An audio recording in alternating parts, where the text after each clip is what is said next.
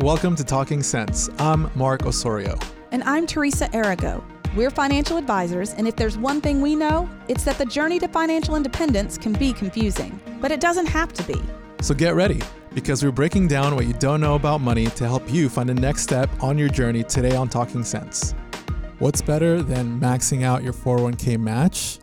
Well, if you're tired of these basics and are ready to get on to bigger and better things in regards to your retirement plan, then get out your laptop and log into your account, because you'll definitely want to take advantage of some of the steps that we're about to go into as we go beyond the basics.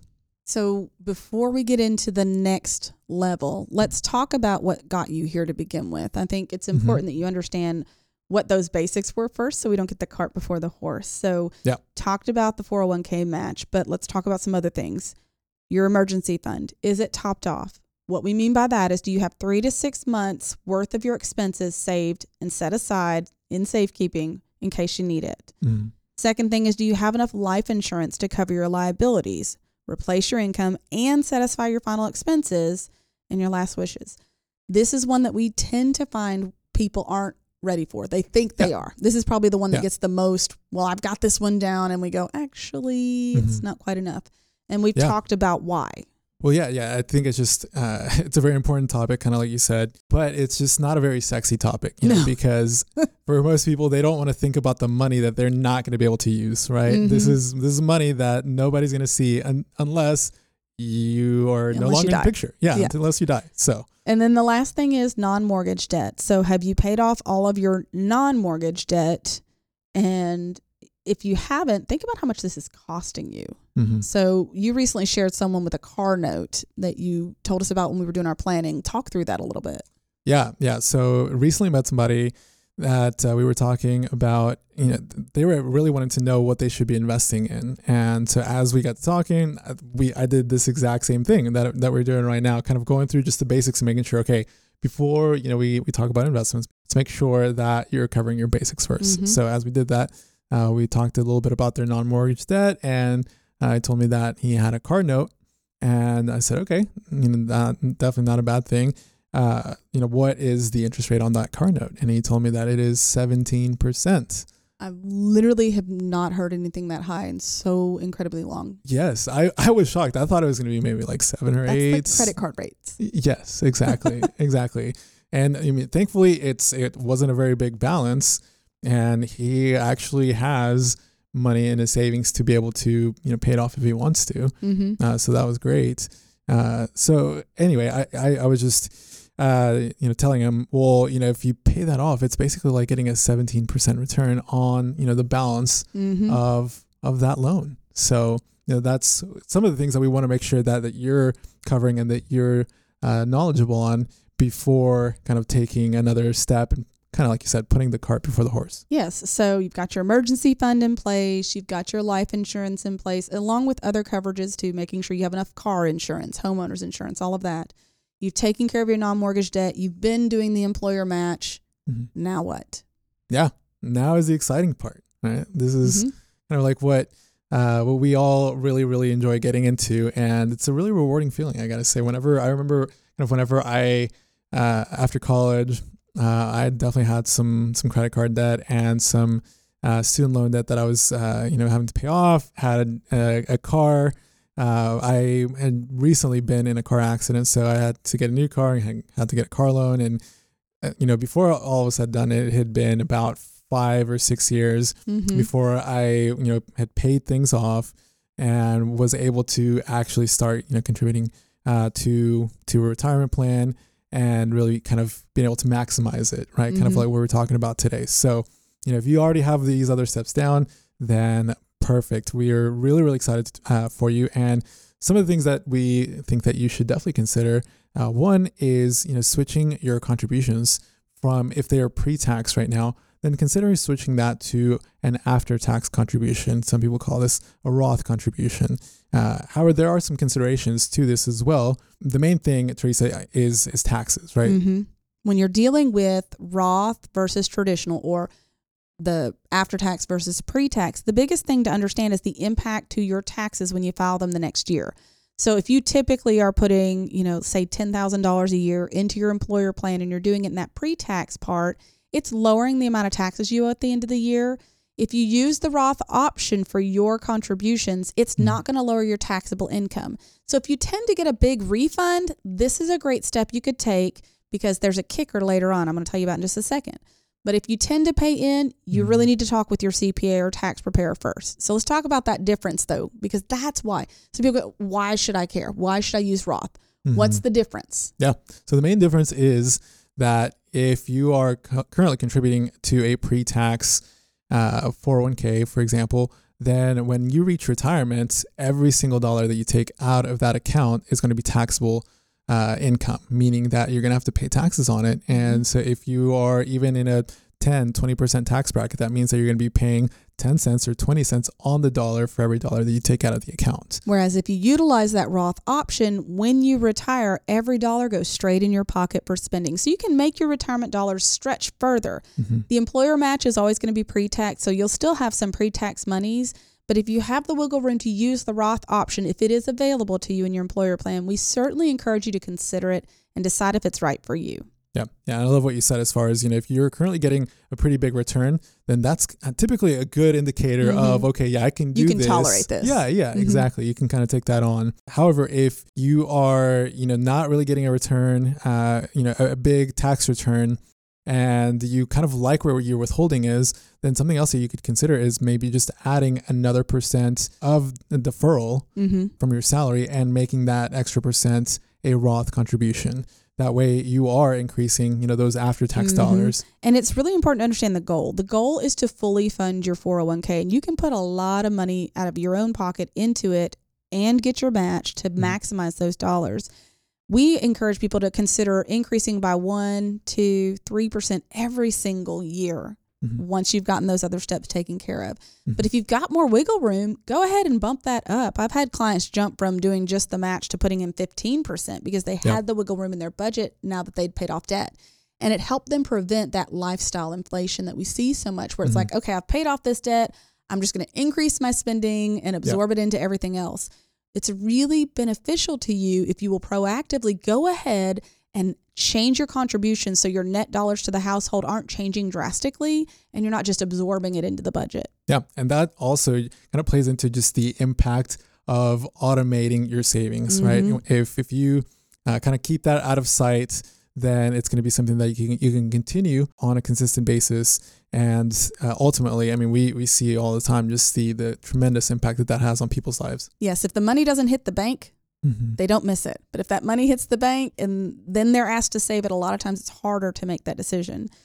Another thing you can do is consider an IRA, so a personal retirement account, in addition to your employer plan. You can do either Roth or traditional. There's some income requirements you've got to meet there to be able to write those off. But especially if your employer has a lot of limitations.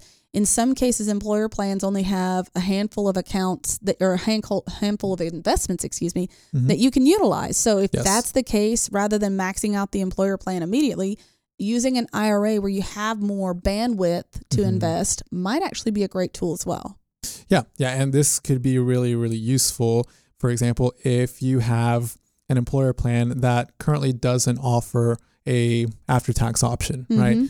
So that could be another big opportunity, is if you don't have that after-tax option, then you could consider, after you max out your match, going and putting some dollars into a Roth IRA.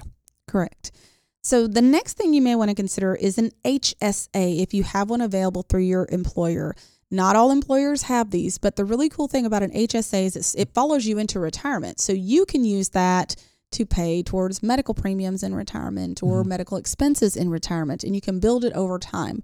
One little trick that we've talked about in the past that I want to make sure you understand about HSAs, you can invest them, but I encourage you to treat at least a portion of it like an emergency fund and keep it in cash. That out-of-pocket max that you might be liable for in a given year, keep that part in cash and only invest the difference as you build that one up. Yeah. And I also wanted to make the important distinction between an HSA and an FSA. So the HSA, the health savings account, is the one that you can save if you are in a high deductible medical plan. So that is a requirement. and you can be on it. You can also have your family on it, and if your family's on it, you can actually contribute more to that HSA. But it is very different from a flexible spending account or an FSA. With FSAs, you kind of have some restrictions on the timing of when you can use those funds. Typically, you have to use them up by the end of the calendar year. Yes, and there's a little bit of wiggle room past the end of the year, but it's a use it or lose it, even though it's your money, which is the part that's a little tricky. You've got to make sure you don't just leave funds sitting in it. Yes. So again, there's that requirement to have a high deductible medical plan. But like Teresa said, it is something that will go on with you even if you leave the employer, even if you retire. So it's a great use for medical expenses. Yes. And if you're doing all of that and you go, okay, great, I'm already doing all of that. It's time to get with a financial advisor and really talk about your goals and set some new spaces for you. There's a lot of ways to reach where you want to go, but you've got to know where it is first. Right. You've got to make that roadmap. So getting with your advisor to plan your goals is so much more critical when you get to this stage than, early on, you're putting towards your IRA, you're putting towards your employer plan, but the closer you get to retirement, the more you need to really dig down and define those goals. Yeah. And there's a lot of strategies that you can really use and exercise kind of all of your options at that point. So yeah, it's a tremendous opportunity there to get with a professional to identify those strategies. So especially if you're thinking about the folks that are getting closer to retirement, like you said, if you're in your 50s, then there's other strategies that you can really take advantage of. Mainly, the ones that kind of come to mind are considering using a long-term care insurance product to cover that risk. As you get into your 50s, that is, what we believe is one of the optimum times to do this, because you'll typically have a much lower cost. And if you wait further, and you also typically in those years don't have as many health problems as you would have down the line. Correct. Because if you're going to use a coverage option to plan ahead for long-term care, you've got to be able to qualify. Right. And so when you're in your 50s, you're more likely to get qualified. You're also more likely to be able to afford it on an ongoing basis. And there's a bunch of different ways to handle that, but planning ahead in your 50s makes a lot of sense.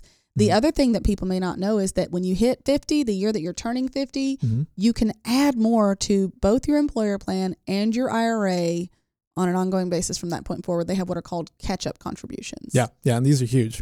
Because if you consider, for example, your 401k, right, for this year, 2023, we have a maximum contribution limit of $22,500 if you're under 50. But if you're over 50, then that adds another $7,500. So you can actually contribute $30,000 to your 401k. And in most cases, you're in your highest earning years in your 50s. Your children, if you're not like me and had them late, are coming off the payroll.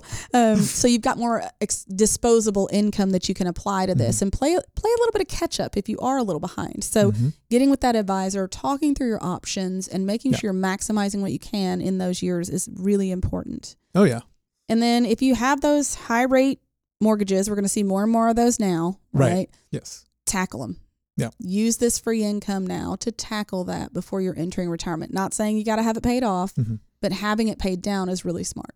Yeah. And again, this is kind of like as a last step. If you've said, okay, yep, check on everything else, right? Which if you do, then man, my hat's off to you, because you're doing things really well. But yeah, I would say that's kind of like that last step, that okay, if everything is good, then, and if you've got those high interest rate mortgages, then that's a good place to then go ahead and use that excess income. Because as you've seen, when we're doing planning, we can plan for a mortgage in retirement. It's something we can plan around. We can't plan for not having enough assets overall. Yeah. So that's really important to make sure you've got that part of it taken care of before you worry about some of these other details, because we can plan around those. Yeah.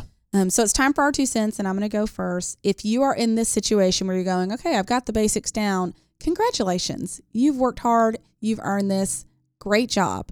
Now, let's get you focused on what comes next and make sure you're taking the steps to take that rewarding feeling even into retirement and enjoy true financial independence. Yeah, and don't stop there, right? So take an additional step each year, line out kind of your goals, using this list that we've put here together for you to say, okay, I want to accomplish this by this time, right? And seeing yourself down the line, which will bring you closer and closer to financial independence. So that's it for us today. If you learned something new that brings you closer to financial independence, then please give us a like and share. That way you can help others to do the same. Thanks for listening to Talking Sense. And if you like what you hear, make sure and subscribe to the podcast to get all the newest episodes.